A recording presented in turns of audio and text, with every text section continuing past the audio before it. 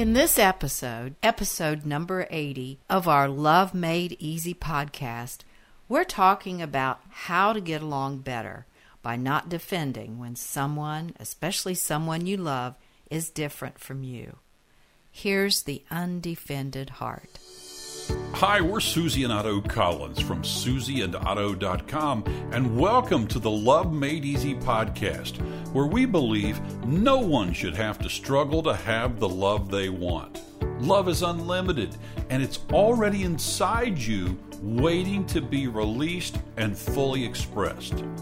We believe nothing is more important than love. And in this podcast, and all the podcast episodes we released, we're all about helping you open to having all the love you could ever want and helping you let go of any limitations that keep you from experiencing love as fully, deeply, and completely as possible. And now, here's today's episode of Love Made Easy. Okay, Otto, so we're going to talk about, especially when somebody is different from you and you don't like that. That certainly is one of the ways that you can really have a relationship where it just gets better and better. Mm-hmm. You know, one of the challenges of relationship is people are different. Yeah. That should seem so obvious. Yeah. You know, people are different.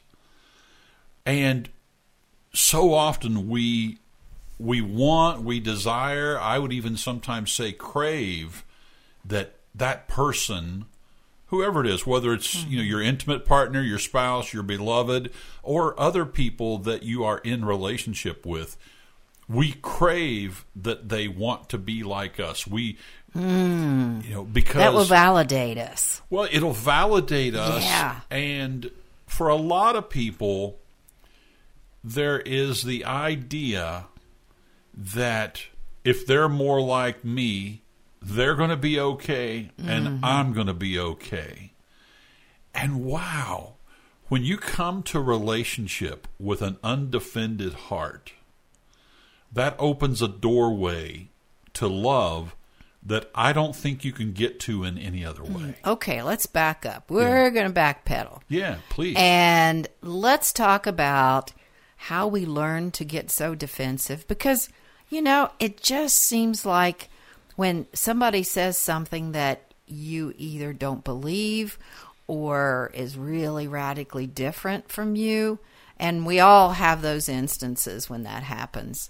And it, I don't know about you, but it starts in my gut, and it's like, oh, and then it just sweeps over me of, I get defensive, So it just seems like it's such an automatic response. What do you say to that? Well, it certainly can seem like that. Mm-hmm. And it's not an automatic response, except for one thing. It's an automatic response to fear, or it's one of the ways. It's not the only way, but it's one of the ways that fear plays out, and we take on fear, or we defend against fear. And certainly that's not the only way, but it's certainly one of the ways. And so what the basis of this really is and we're not aware of it, is our thinking. That's really where all this defensiveness comes from. It's like, how dare she? If you were really my friend, you wouldn't say that. Or, something. You can get defensive. I know that we were at a gathering just a few days ago, and somebody said to me, well, I certainly hope that you eat our food instead of the salad that sometimes you bring. And where in the past I might have gotten defensive and said, well, I'll eat whatever I want, or, yes, my salad's good and blah, blah, blah. I really didn't feel that. I really didn't. It was, okay, I'm just going to come from love here. That was a conscious choice of mine. And to say, oh, yes, I'll eat some of your food, of course, and I'll eat my salad too. Without getting defensive. You took the words right out of my mouth, so to speak, about what you're really talking about is showing up as a total expression, as a being of love, and having an undefended heart, and seeing that other person is divinity, and they're acting, even though it doesn't come off that way sometimes, that other person may be acting from a place of, I'd really like this because that's a sign of love. Of love. Yeah. Right. So I could make up any number of stories that she thinks that I don't like her, I don't like her cooking, I don't like, I could just make up all kinds of stories. And then come from that place of defense and hold a grudge, actually, and make it seem just there's, you can tell when somebody is stressed or somebody is angry. And I could have been at that dinner that way. But you didn't. No. And you weren't. No. And if you're listening to this podcast episode, please know that this is not about Susie. It's not about me. But it's about using this as an example, as one moment in time. Yes. About how, and certainly I think you would agree with this, you're not always perfect. I'm not always perfect. No. And when this happens, of showing up as totally undefended, there's nothing to fight against. No, and it's practice, actually, of feeling indignation and the urge to defend inside you and what that feels like. And like I said, I looked inside me and there was a, momentary. And then it was like, no. Because it really, I could make up all kinds of stories and I really don't know. And it's not important that I do know. Now, it might be important in some cases, and it might be important to say, could you tell me more about that so that I understand where you're coming from?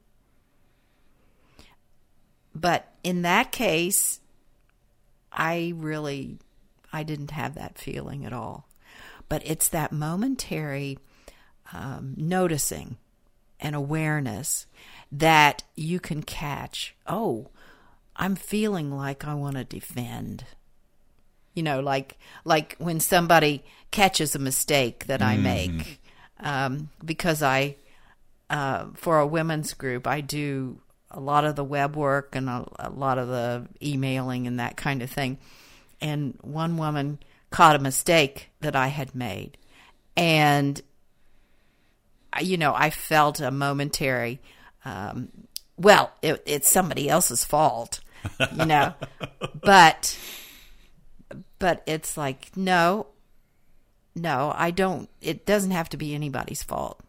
So I just thanked her for catching the mistake. So I love what you just said there, that when you thank somebody for for catching a mistake, you thank somebody for sharing something that might be difficult for them. That changes the whole game. Right. When you're not defending, the game that it changes is the game of two people with an undefended heart instead of nobody with an undefended heart. Yeah, because the truth is, when you get defensive, guess what happens with the other person? They get defensive too. Yeah, I mean, it's totally true. Mm-hmm. It's totally true. there was a situation not that long ago in my world where somebody thought that something that was agreed upon should have happened sooner than it did. And I didn't defend. I didn't say, well, how dare you think that this wasn't happening as quickly as it maybe you would have liked or as it should have. And I just simply acknowledged, I can see how this, you would have liked for this to have happened differently, and I apologize, and we're working as fast as we can now on this. Mm-hmm. Again, how do you say anything beyond that of, unless somebody just plain wants to pick a fight. Mm-hmm. And once you express the truth of something, once you acknowledge what's really going on, people can feel you. Yes. People can feel your heart. People can feel your love. People, somebody else that you're in relationship with, they can feel your intentions. Mm-hmm. If your intentions are to defend and deflect and make somebody else wrong and make yourself right, people can feel that. Sure. And that is not showing up as total love. That's showing up as, I just want to look good here. Mm. And what I try to remember is, does anything good happen when I defend? Mm. We think that it does.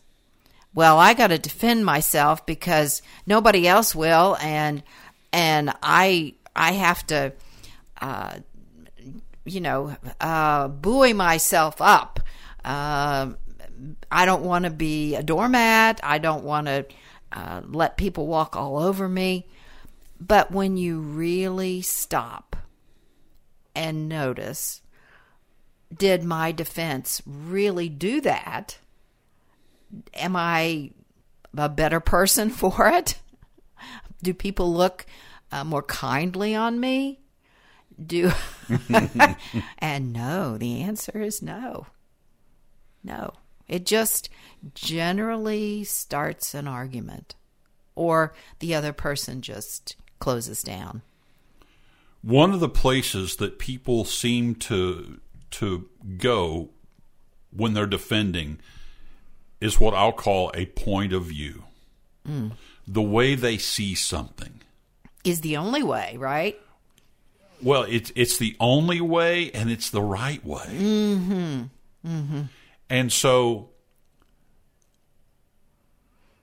I was having a conversation with somebody a few days ago where we were talking about how we could take any position and see how that other person could be right. Mm-hmm. Mm-hmm. I don't care what the position and what that requires to be able to see that.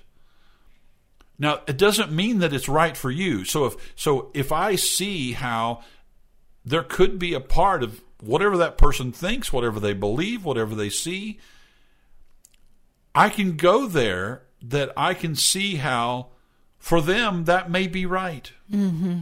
Mm-hmm. And for me, that may not be the thing that I'm called to do, or the way I'm called to live my life, or the way I'm called to see something. And again, when I start to point the finger outward at that person and say, they're wrong and I'm right, well, when I start defending like that, and I start making myself right, somebody else wrong, that's going to take, I think, Susie, that's going to take me completely away from what it is that I really want more than anything, which is I want more love, I want more connection, I want more of just showing up as love and getting that back in return. And if I'm showing up from a place of defense, it's almost impossible for that to happen. That's what you're going to get in return. Yeah. I love what you're saying, that you can find in any argument some place where you can either get curious about or you can see, oh, I can see how that person might believe that. And when you get curious, then that opens the other person. You know, you may think, oh, that person will never open to me, but there is an opening when there is curiosity. I mean, I don't know how else to say this, but I remember in the final days of when I was in relationship with my now ex-wife, there were things that we talked about and things that we discussed that we talked about and discussed that we had never talked about when there was nothing left to lose. And that's what a lot of people don't see a lot of times, is that there's never anything to lose. How did you get to that place inside you? When I really saw that this relationship is over and there's nothing to defend. And at a very practical level, anybody can see that about any moment in time. All they have to see is there's no reason to defend here, because they could be right, I could be right, and what if we both were right? What if their point of view was just as valid as mine? What if their way of living is just as valuable and just as important and just as, well, amazing as mine? Then the bottom just completely drops out of anything other than showing up as love, and there's no place for defense at that point. When you are completely open to the possibility that love, just pure love, may have more than one possibility. What about this fear of giving yourself away and giving too much away? Of, you know, if you're open and not defending, and the other person's still defending, and you can show up as total love and still have boundaries. Yeah. You can show up undefended and still have boundaries. Now, to some people listening to us right now, some people out there are going to say, wait a minute, I don't see that. But when you really see that there's nothing ever to defend other than my story about the way something has to be for me to be okay, then when the story drops, defense drops. And that is so powerful to see, that when the story about the pain, the possibility of future pain, the story of what happened in the past and how that could be true again, when all of that drops. Because it is all story. It's all story. Made up. It's all made up. Right. And I'm not dishonoring any part of anybody's past, because believe me, I could go there with you, because my past is just as painful in so many ways as anybody else's. And I completely see that, oh, this was so painful because I made up a version of this story that said, oh, this is painful, and I don't want to ever experience this again. And so I continued that on. To relive it. To relive it, to relive it, to relive it. And the things of life that I decided that I were going to see things with new eyes, there's nothing to defend. The things that I decided, notice the word decided, that there was no reason to defend, defense drops, because I dropped the story of it. Yeah, that is the biggest point here, I think, when you see that there's no reason to defend, that it does not help you to get what you want. It doesn't help you get more love. It doesn't help you feel better about yourself. It doesn't help you do anything that you think you want. So when you see that, then you can drop your defense. Thanks for listening to the Love Made Easy podcast.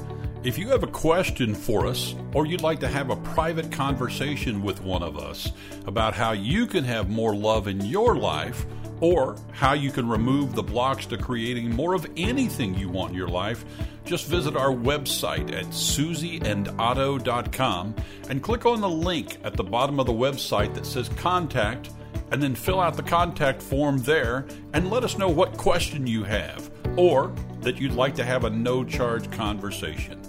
On our website, we have a ton of free resources for you to explore. You'll find hundreds of free articles, videos, podcasts, and if you want to go deeper in our work, we have books, programs, courses, and you can also work with us one-on-one. It's all described on our website at susieandotto.com. Again, thanks for listening to the Love Made Easy podcast. If you liked what you heard here, please recommend us to your friends, family, and coworkers, and we would totally love it if you'd leave a review, especially on Apple or iTunes, because your feedback and review is what will help others know that it's not only a good podcast and you've enjoyed it, but also it helps us be found in these podcast directories like Apple and iTunes. Thanks again for listening. Blessings and love to you. Susie and I look forward to talking with you again soon. Take care.